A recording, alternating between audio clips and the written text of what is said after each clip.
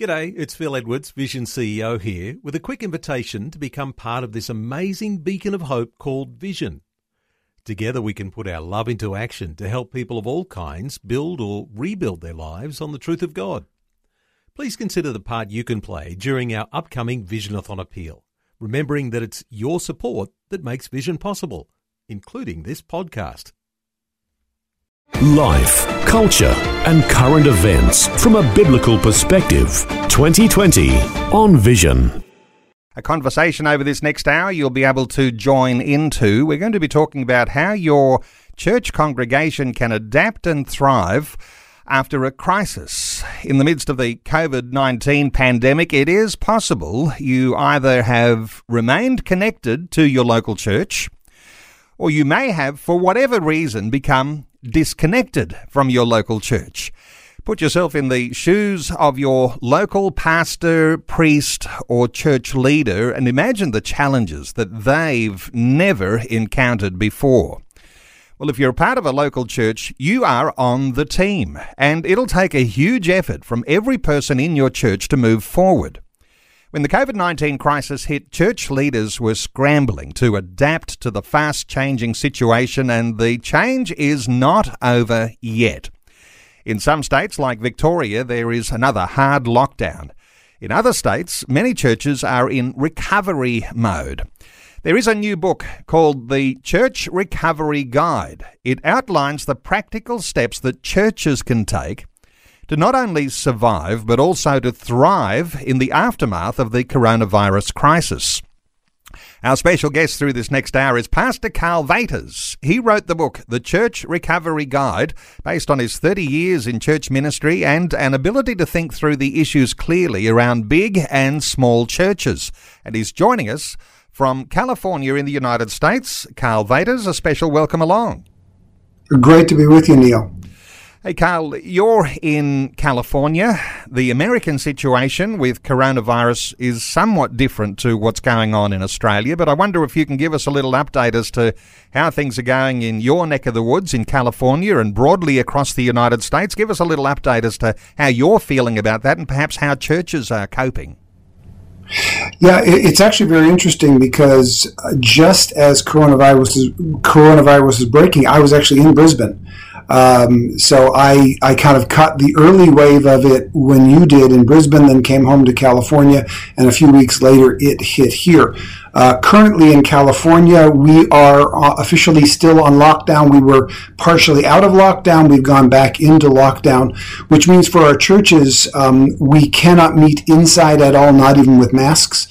But thankfully, being in California, we can meet outside with masks. And so that's what we're doing in our congregation. And a lot of local congregations are doing the same thing. We're finding a place out on our patio or out on our lawns. We're having to learn how to take the audio equipment out and live stream so that folks who aren't able to come at all because they're at risk can also watch on live stream. So we are adapting very quickly in ways we never ever were taught how to do it when we were in seminary or Bible college.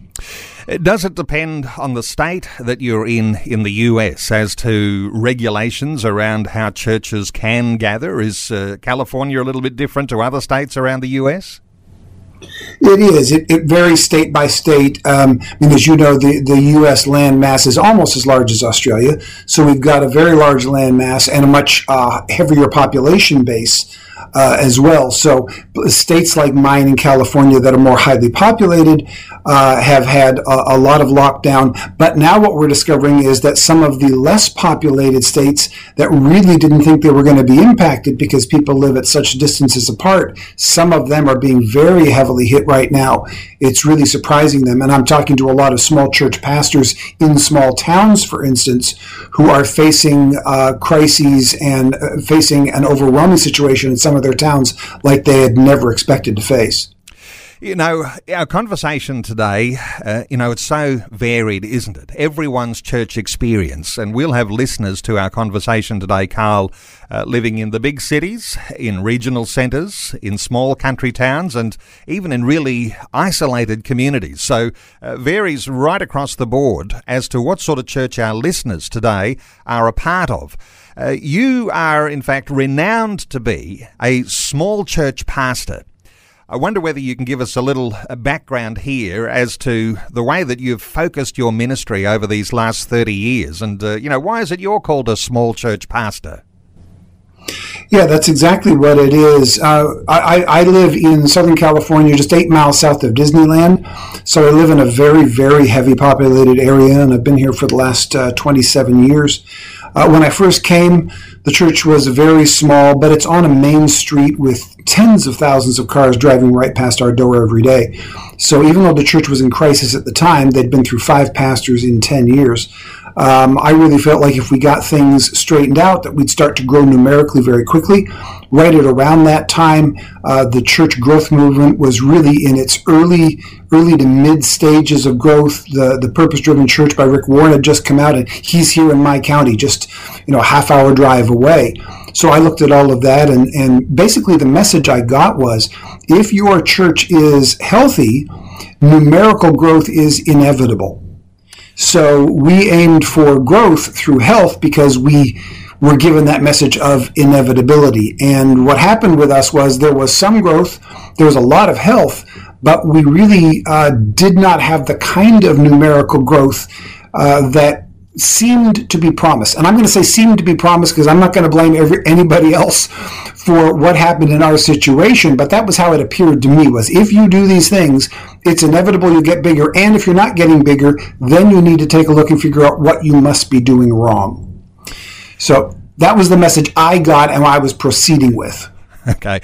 Everyone, it seems, wants to be in a big church, and big is a little bit relative compared to, if you're in a small town, the big church might be 100 people.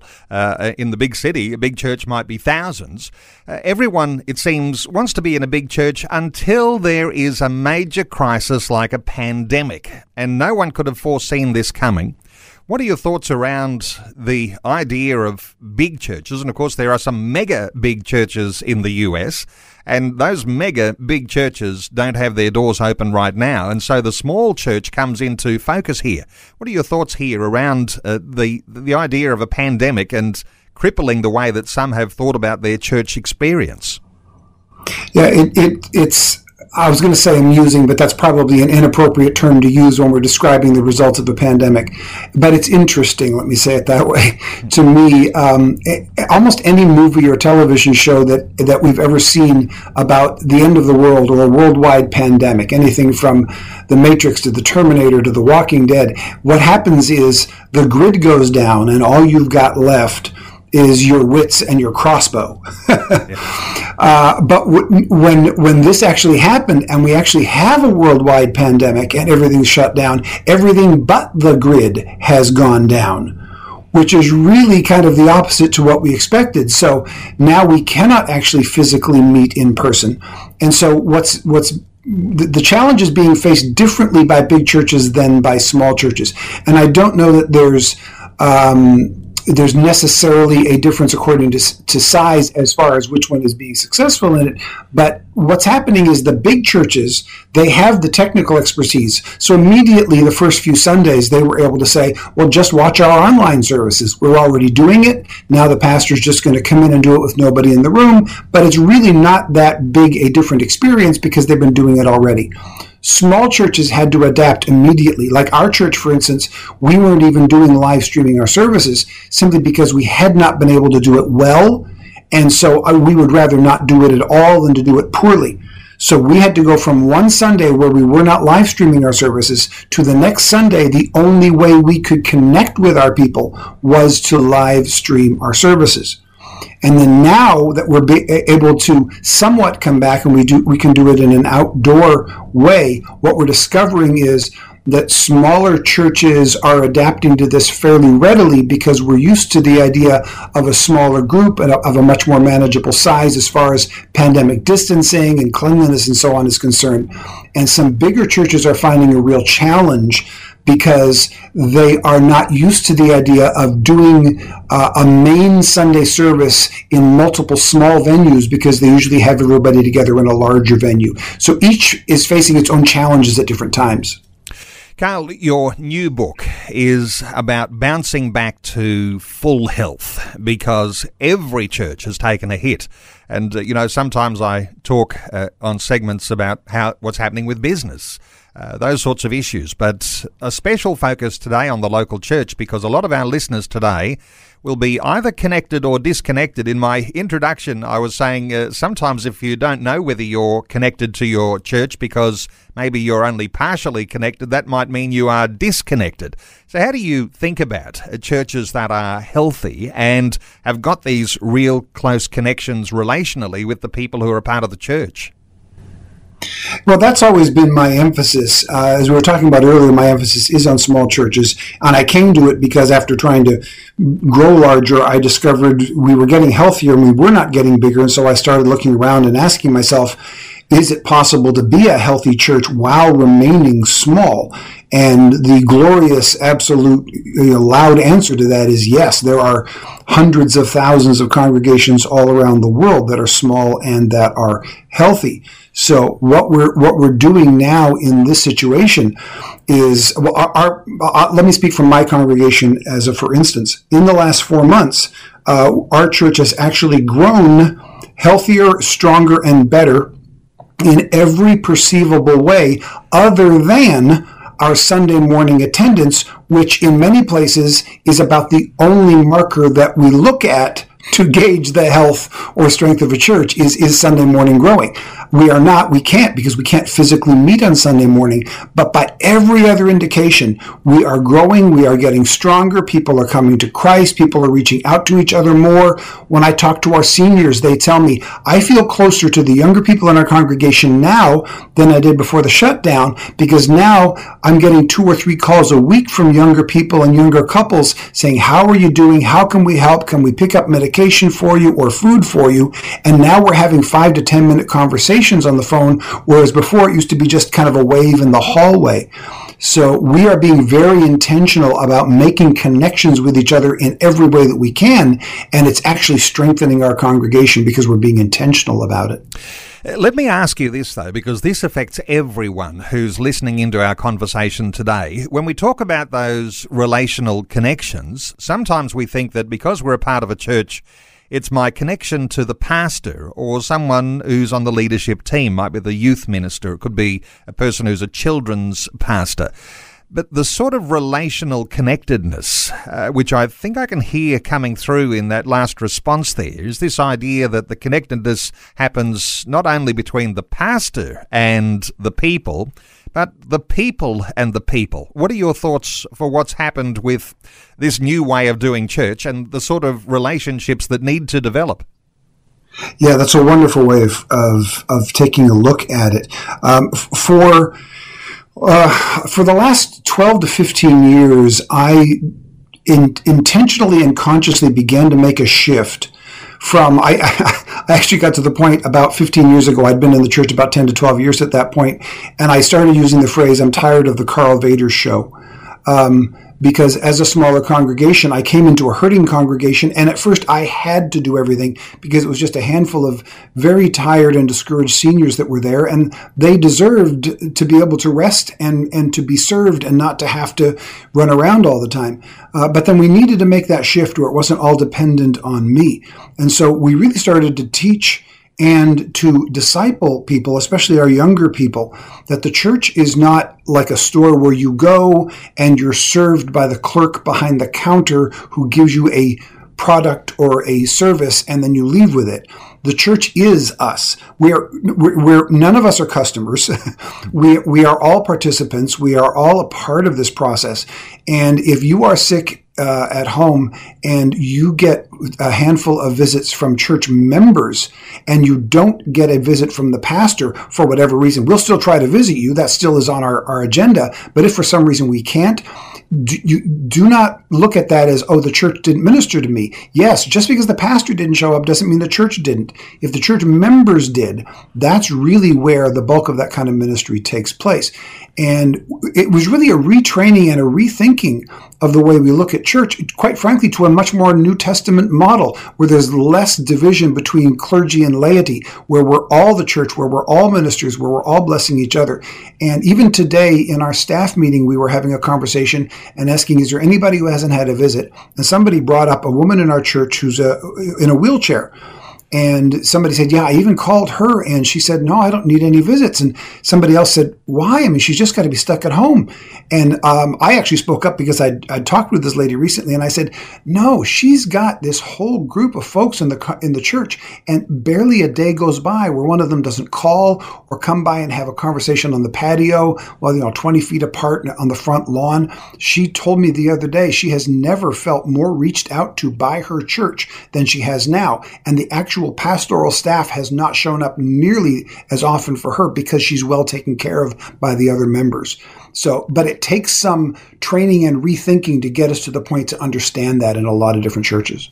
Helping you make sense of life, culture, and current events from a biblical perspective. 2020 on Vision. Well, 1-800-316-316 if you'd like to join in our conversation today. Our special guest is Pastor Karl Vaters, and we're talking about his new book called The Church Recovery Guide. And 1-800-316-316. You can also leave a note on our Facebook page, facebook.com/Vision Radio.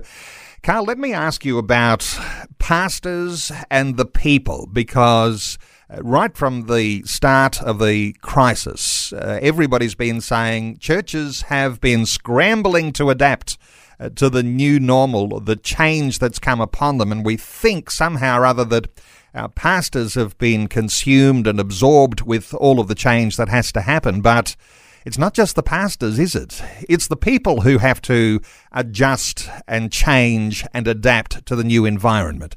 What are your thoughts here for the way that ordinary people who might not ever think that they are in some level of leadership or influence in their local church, but the adaptation change is just as important for every single person? What are your thoughts? Yeah, we have never been in a season like this before.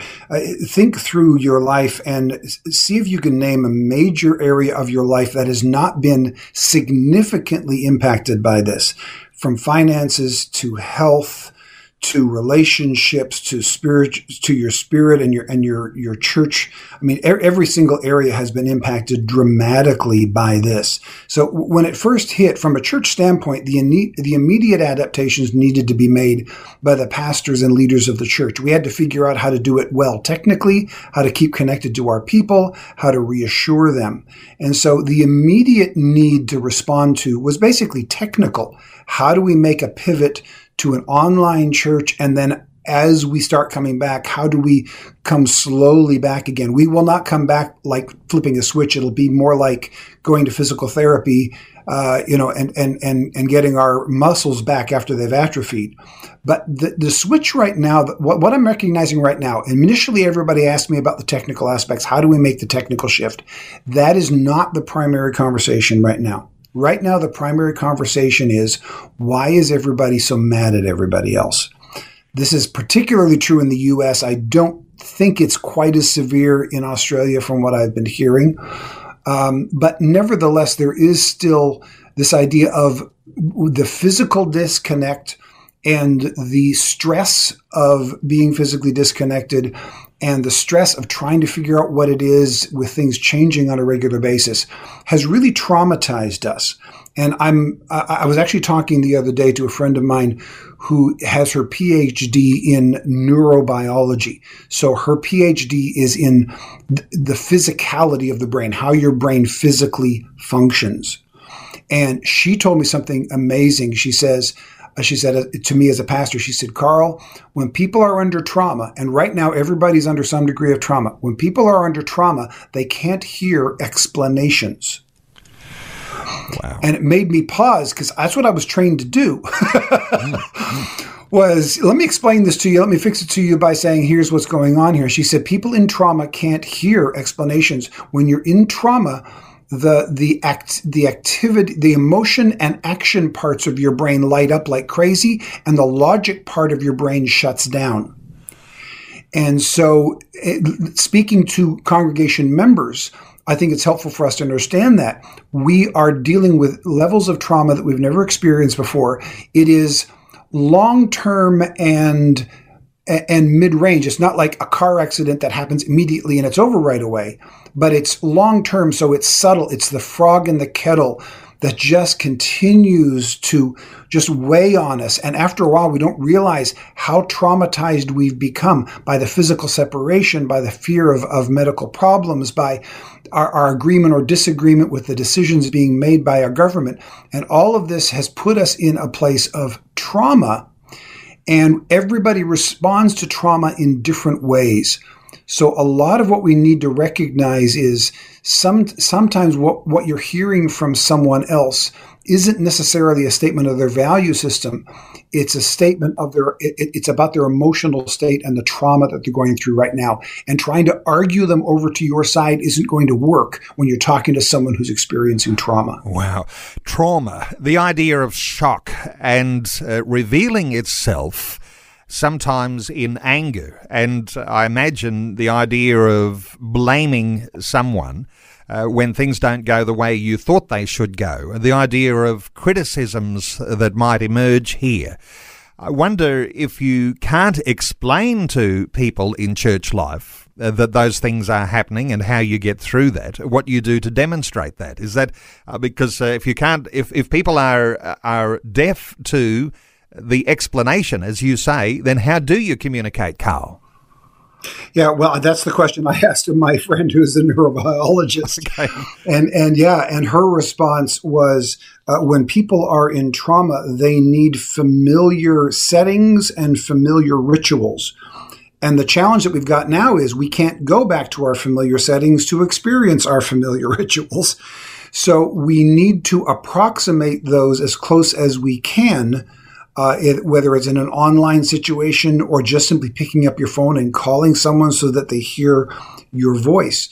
The challenge for pastors right now, so whether you are a pastor or whether you're in a church, here's the part of what your pastor is experiencing right now.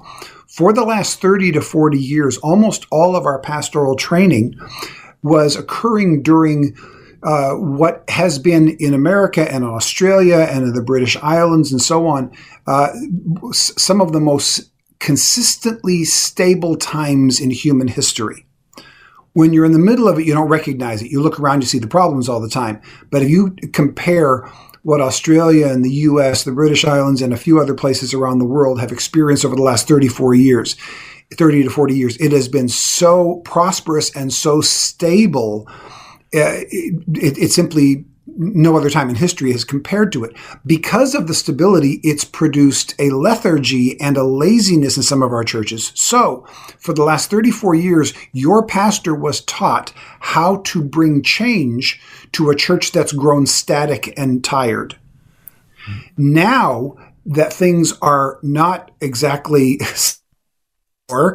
we have to shift gears.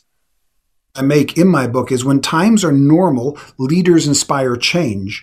When times are disruptive, leaders provide stability. So we've been trained how to provide change during stable times, and now we're having to pivot our leadership style 180 degrees to provide comfort during disruptive times. And not every pastor is able to make that at the same pace or with the same expertise, because they too are under trauma and they too are experiencing changes that they've never experienced before. But my advice to the average pastor and the average church member is don't look for new ways to cause disruption and change. Look for ways to bring about consistency and stability in as many ways as we possibly can. That's what our bodies and our emotions need right now. Well, we've felt safe. We've become lethargic. Leaders at this time need to adapt to provide a level of stability in the change. And this, I imagine, is one of the advantages that happens in a small church, where you can actually have that personal interaction, where you can, in fact, look for that stability. That's an advantage here for the small church? I believe so. In switching from talking to the average church member now to talking to the average small church pastor again, immediately when this hit, everybody was talking about technically, how do we get ourselves online for Sunday? And our church did the same thing. In the first few weeks, we were consumed with that. But then very quickly I started telling my pastor friends and those that I write to and talk to, we now need to shift. If your congregation can see you clearly and can hear you clearly on Sunday morning, stop working on the technical aspects of Sunday morning. Spend your week pastoring by picking up your phone and using the stupid part of your smartphone, which is the actual phone part. Yeah. We've got our smartphones that can do all kinds of things. We forget it's still a phone. And actually pick it up and actually call the people. In a large church, people go and they don't ever expect that the pastor speaking on Sunday morning will ever know their name if they're in a church of thousands and thousands of people. That's not a problem. That's just a different dynamic. But in a small congregation where the pastor and the people know each other by history and by name and by common experiences, when this is over, what people will remember and will be blessed by will be that occasional 5-minute phone call from their pastor, not how well the pastor framed the video shot on a Sunday morning. Wow, and I think probably an advantage too if you've got the pastor who's making that 5-minute call, if you don't keep them engaged for the next hour, because you may actually be slowing down the process of how your church will be healthy and how your church might emerge through the crisis. So treat your pastor well, don't hold him on the phone too long. Hey, we'll come back and... Our special guest this hour is Pastor Karl Vaters. He wrote the book, The Church Recovery Guide, based on his 30 years in ministry. He's on the line with us from California in the US. Karl, as we continue on here, I want to get into some good thoughts with you around our churches and how people are adapting. But let's just reflect on a thought or two from listeners where... On the poll that I'm running today, our Facebook poll, asking the question, which churches do you think will recover fastest from the COVID-19 lockdowns? Big churches or small churches? Well, only 12% are saying big churches. 88% are saying small churches. Now, that may be obvious for some, but let me just reflect on a comment or two from listeners. Kathy says the church is the body of Christ, not a building big or small. And then Adam says, I have to say neither. Now, too many churches are too scared and obviously driven by the fear of the left-winged media. I wonder if we could pick up on that for a few moments. Are we, in fact, driven by some levels of fear about church and gathering and adapting to new situations? So what are your thoughts for how things are going in the US and what your thoughts might be for Australia? Well, there's no question that fear is a part of this. When you face something brand new, there's always some fear involved in it. And when that thing that's brand new is something as dangerous as this pandemic, fear is there. And I think certain amounts of fear are appropriate. A fear brings a caution. The old saying, you can't have courage unless you're afraid. If you act courageously, but you didn't know there was a problem, that's not courage. That may be stupidity or ignorance. But if you know there's a dangerous enemy and you're afraid and you proceed anyway, that's actually courage. So I don't think that fear on its own is necessarily a negative. However, we obviously cannot be led by a spirit of fear that is unscriptural and unbiblical and unhealthy emotionally and spiritually. So certainly fear is a part of what's happening here. But in the congregations that I'm talking to and the pastors that I'm spending time with and communicating with, I'm not sensing as much fear as I am sensing, confusion, frustration. Trying to learn that it's a big learning curve, and sometimes what comes across as fear is simply trying to figure things out, ignorance. I just don't know what to do. And so we can sometimes look like, the deer frozen in the headlights when in fact, we're not afraid. We're just we're not moving because we don't know what the wisest next step is. And we may just be waiting to get some clarity, get a little more information so we can get a little clearer understanding. So yes, I think fear is definitely there. I think it's a part of it. We cannot be ruled by our fear. But don't interpret everybody else's behavior that's different from yours as necessarily fear-based, because it isn't necessarily so. Angela says big doesn't always mean more. Small churches can be that much more faithful in giving and tithing. Now, it's interesting that there's a reference there to giving and tithing. For some people thinking, well, when my life is going good, I just feel like I'm going to church because they want my tithe. They want me to give to the work of the local church to support the pastor. Well, of course, church life is a whole lot more than that. But what are your thoughts here for Angela and her suggestion there? For me, the issue, I always like to phrase it as an issue not of giving but of generosity. You can give without being generous, but you can't be generous without giving. Generosity is bigger than giving. Generosity goes to your heart and not just simply your resources. So I think it really has to be about generosity. And if the church is being generous, then it will attract generous people. So, for instance, when we talk about my book, Helping Churches Thrive, I do not mean by that the church itself will be like the repository for all of these blessings. Our churches right now need to behave like the Red Cross during an emergency crisis. When there's an emergency, a disaster that happens somewhere and people donate to the Red Cross, it's not because they want the Red Cross to be strong. It's because they know that the Red Cross will use those resources to reach people who are in crisis. So they're seen as a pipeline. And that's what makes the Red Cross thrive during an emergency.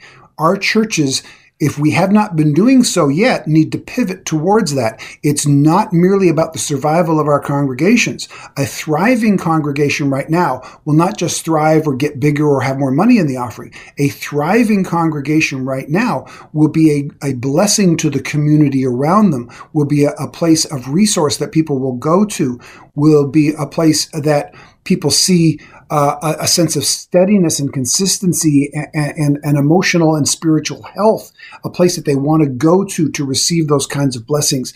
Our thriving is directly connected to how well we are blessing and helping the people around us right now. That's what it's really all about. Wow. Let's spend a moment just unpacking that a little more when you say church needs to be a little like the Red Cross. And sometimes people think of the church and the work of the church as being Red Cross to the people within the church. But when we look outside of our church into a community that is hurting unbelievably because of the COVID-19 restrictions, especially in some states around our nation here in Australia, the church, when it sees itself looking outside of its four walls or outside of its community of gathering to see what sort of opportunities might be there in the broader community, how do you describe what has happened by way of the opportunity that COVID presents if the church gets its act together and treats these things in a right way before God? I think this has the chance to really is perceived in an awful lot of communities. I think it's interesting, both you and I used the phrase similar to the church needs to be like the Red Cross. But if you take a look at the name Red Cross, where do you think they got their name from? Yeah, that's right. Right? The Red Cross was like the church. The Red Cross took their lead from the church. I don't know their background thoroughly, but that word cross is not in there by mistake. It came out of a church environment. And so, we're basically relearning what the church is supposed to have been about all along and reaching out to our communities. I'm very cautious about using phrases like, let's use this pandemic as an opportunity. And you didn't use that phrase, and I'm not putting that on you. I'm just always cautious about using it because I've heard it used by others in an almost almost a callous and taking advantage way. Hey, don't let a good crisis go to waste kind of a thing. Like you can see them scheming behind it. But one, we need to be learning from this. And two, we need to be stepping up and seeing this not just simply how is my church going to survive through this, but if all my church does is survive through this and we don't reach our community, I really have to ask then, why is my church surviving? What is my church surviving for? If we're not going to be reaching our communities now, if we're not going to be providing resources and blessings for them now, then when? This is the opportunity because people are being affected on every level of their lives, financially, emotionally, spiritually, family, racially. You name the major life issue, they're being hit with it right now. And the church is the only place on earth that provides answers in every single one of those areas. I guess we need to be past that idea that the pastor is the person who provides the pastoral care, because one person on their own, and some churches have various leaders, of course, in leadership roles, but those few in church life who might be in charge of the pastoral care has to be shared across a whole congregation here. I remember in my own local church, the idea early on that said, pastoral care has to be the responsibility of everybody in church life.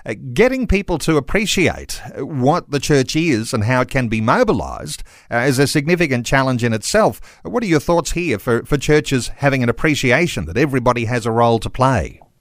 Yes. When I was growing up, I'm third generation pastor, so I've spent my entire life in churches. When I was growing up, one of the popular phrases was every member a minister. And I think whether we bring back that phrasing or not doesn't matter to me, but I think that concept needs to be rebirthed in us again, that we are not called to come and sit and consume a Sunday morning religious show. That is not what the church is. That's not what Jesus came to do. Now, I have no problem with churches doing beautiful music on Sunday morning and making sure that, things are done well and with excellence. I've got no problem with big churches or small churches. And I think everything ought to be done with excellence.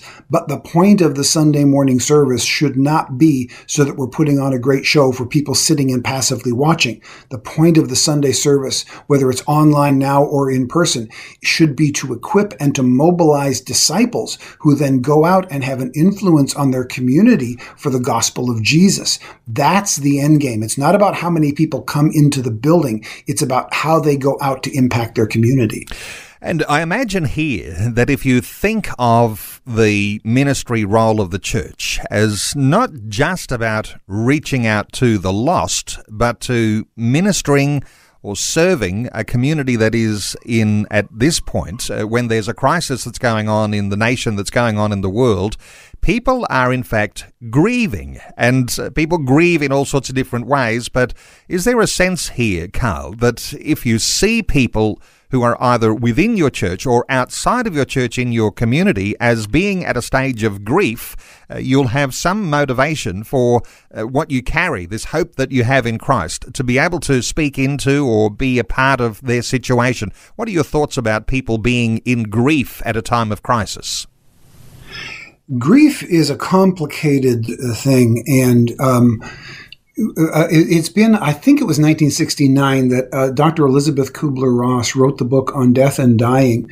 And in it, she outlined what she calls the 5 stages of grief. And when you read it, what you recognize is, this is just identifying the way God built us emotionally.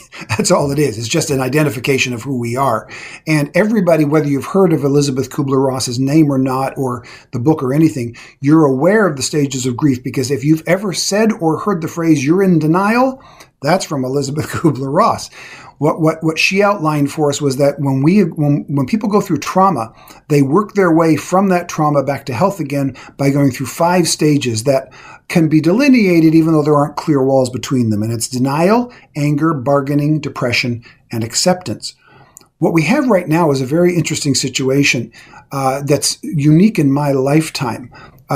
In my lifetime, there have been big events that have happened. When we were in Australia at the beginning of this year, you were just coming out of the massive fires that devastated your entire island, right? They're just all over the place. When we were about to head there, I had friends going, "Why are you going there? Isn't the island on fire?" It's like, well, there's a lot of it, but there are cool spots. We'll be okay. Yep, that's right. But you went from that trauma immediately into the trauma of the pandemic, and we here in the U.S. we didn't have the fires, but we had the trauma of the pandemic, and then of the racial issues, and then the sometimes violent response to the racial issues, and then all of the politics that go along with it. So it hasn't been a singular trauma that we all get to work through the stages of grief together. In my lifetime, for instance, the closest big event that I experienced was after the September 11th, 2001, and the terrorist attacks here in the U.S. It was horrific, but it was a singular event. And we all kind of worked through the stages of grief together, and it really united us in some interesting ways. Did we respond perfectly to it? Not by a long shot. But there was a sense of unity, and there was a progression through the stages of grief, and we came out of it because it was a singular event. What's happening now is you've got multiple traumatic events happening one after another, and we're uncertain about what's going to hit us next. So somebody may be on stage 3 of coming out of the original trauma, but they're only on stage 2 of coming out of the trauma that happened after that, and they're just at the beginning stage of a trauma that just hit them now, and all of these happening all at once, and it's really, really very confusing. And then as I've been talking to people, I've also noticed this. The 5 stages of grief aren't just a way that we work through it, but I look at them now, and I've considered some people, most people in fact, will pick one of those 5 stages of grief, and they'll do it subconsciously, but it'll be kind of a campsite where they just simply stay. So for instance, instead of working through from denial to anger to bargaining to depression to acceptance, some people are simply angry. Anger is how they're going to respond to everything. That's their default. That's their trigger. And there's plenty to be angry about. Other people, they tend to get depressed. They pull into themselves. They eat too much. They can't get out of the house. And their trigger is depression. Somebody else, their trigger is bargaining. These are the fixers among you. Oh, we can fix this. We can figure it out. We'll get it done. These are probably people that are burning themselves out trying to fix everything. And if you look at those 5 different stages, you'll see people in your life that are locked into and camped out on one of those stages. And what happens is it triggers them. So you've got this trigger that happens, and then you've got this idea that, okay, I'm triggered emotionally by this. And have you noticed that different things trigger different people? Yep. So like here in the U.S. right now, there's this big whether we should wear masks or not wear masks. My understanding is that in Australia, there's a little more agreement in that, and so you're actually getting through it pretty well. Here, it's a big dispute, and it's triggering people who are like, there's a meltdown in the middle of a store because somebody didn't wear a mask, or a meltdown in the middle of the store because somebody did wear a mask. The mask or the no mask does not state about their value system. It speaks to their emotional state. And we have to make the difference between what triggers somebody emotionally and what really is a value to them. And they're different things. And so if we recognize that someone has been triggered in a certain way, and whether it's masks or all sorts of other things that are around the crisis of coronavirus, if we can recognize that someone is triggered and they are having a reaction, that in itself then gives us some insight into how we ought to respond as believers. So there are good things here, because if you see the bad triggers happening in people either in church or outside of our church, then that actually can give us a sign or a signal or a trigger that we might need to react in a certain way. And so what are your thoughts about how Christian believers and leaders react when they see those triggers happening? And that's triggers caused by these levels of grief. That's a great question. Well, like Jesus said, respond to anger with anger.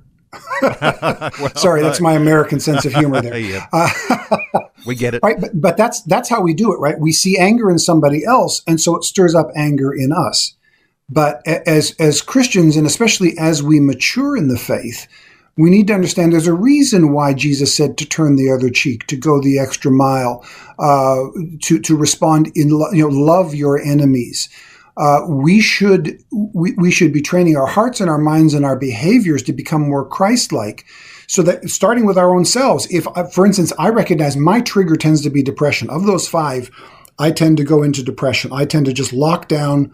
I could sit in the house forever and eat too much, and I've got to realize, okay, I need to depend on the goodness of God here. I need to get out and become active, and that becoming active and doing and blessing somebody else is the trigger that gets me out of my trigger of depression. Okay. So I recognize that about myself. So if we can start by recognizing, here's the negative trigger that hurts me, and then we all have a positive trigger that helps pull us out of that. And if you don't know what that is, ask the people closest to you. They'll probably tell you real quick. But that can be a real blessing. There are the negative triggers that push us down, and then there are the positive triggers that pull us out of that. And then if we can recognize that in others as believers in Christ, we can encourage the good out of them rather than simply responding in kind to the negative trigger. Just a few minutes remaining for our conversation, Karl. Let me ask you about the person who's listening into us today who feels now detached from their local church because, we went into lockdown. You were able to hear some streaming into your living room on a Sunday morning, or either that, or what was being presented from the local church wasn't the sort of quality that really captivated them. So they've become in some way detached. What are your thoughts here for that person who's missing out now on the opportunity to participate on what the local church should be for their community? Any insights here for the person who's disconnected? Yes, for sure. First of all, if you are able to go back, even if it's in a limited way, go back. Our first week, we were 3 weeks where we didn't have any live services. We did a YouTube premiere, which we recorded on Thursday. And then we had the opportunity to do a Sunday morning where we were actually physically together. It was outside. It was with masks on. It was 6 feet apart. And as we were planning it, there was a part of in the back of my head going, what's even the point? What's the point of, why not just stay at home? If we got to go all of these, we got to clean everything up. We got to be 6 feet apart. We can't go up and hug anybody. We're going to sing through masks. It's going to be depressing. And all I can tell you is from the moment that service began and those first chords of those first songs came out, I and the entire group of people who were there were overwhelmed with the goodness of God and with the opportunity to be together in the house of God, even though it wasn't in the way we were used to. This being together with other believers is not secondary and it is not optional. As soon as we are able to do so, and some of you, even if your churches have started again, you are at risk and you can't be there. So this is no shame to you whatsoever. You need to stay safe, stay safe. But if you are physically able to be there and the only thing that's stopping you is that it seems awkward or you don't want to wear a mask, I'm going to just tell you right now, get over it and get to church. If you're able to get there, we need each other in that way. Wow.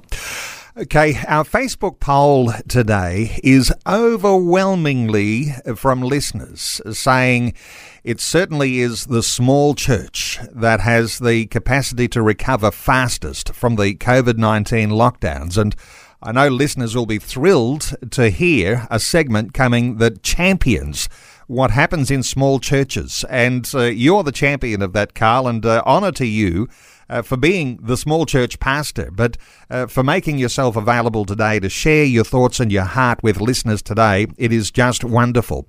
I do want listeners to feel as though they ought to get a hold of your book, because it's going to have some tremendous insights that are going to be so valuable for small churches here in Australia.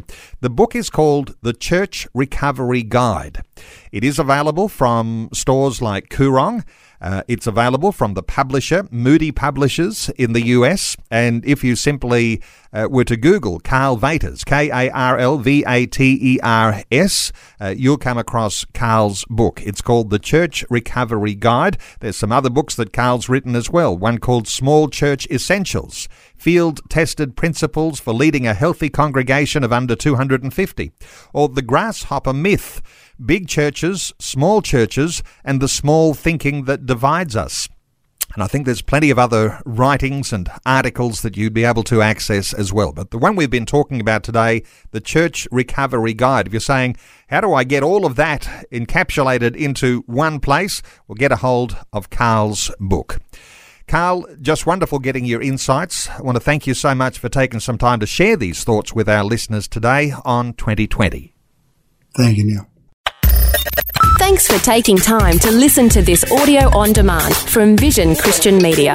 To find out more about us, go to vision.org.au.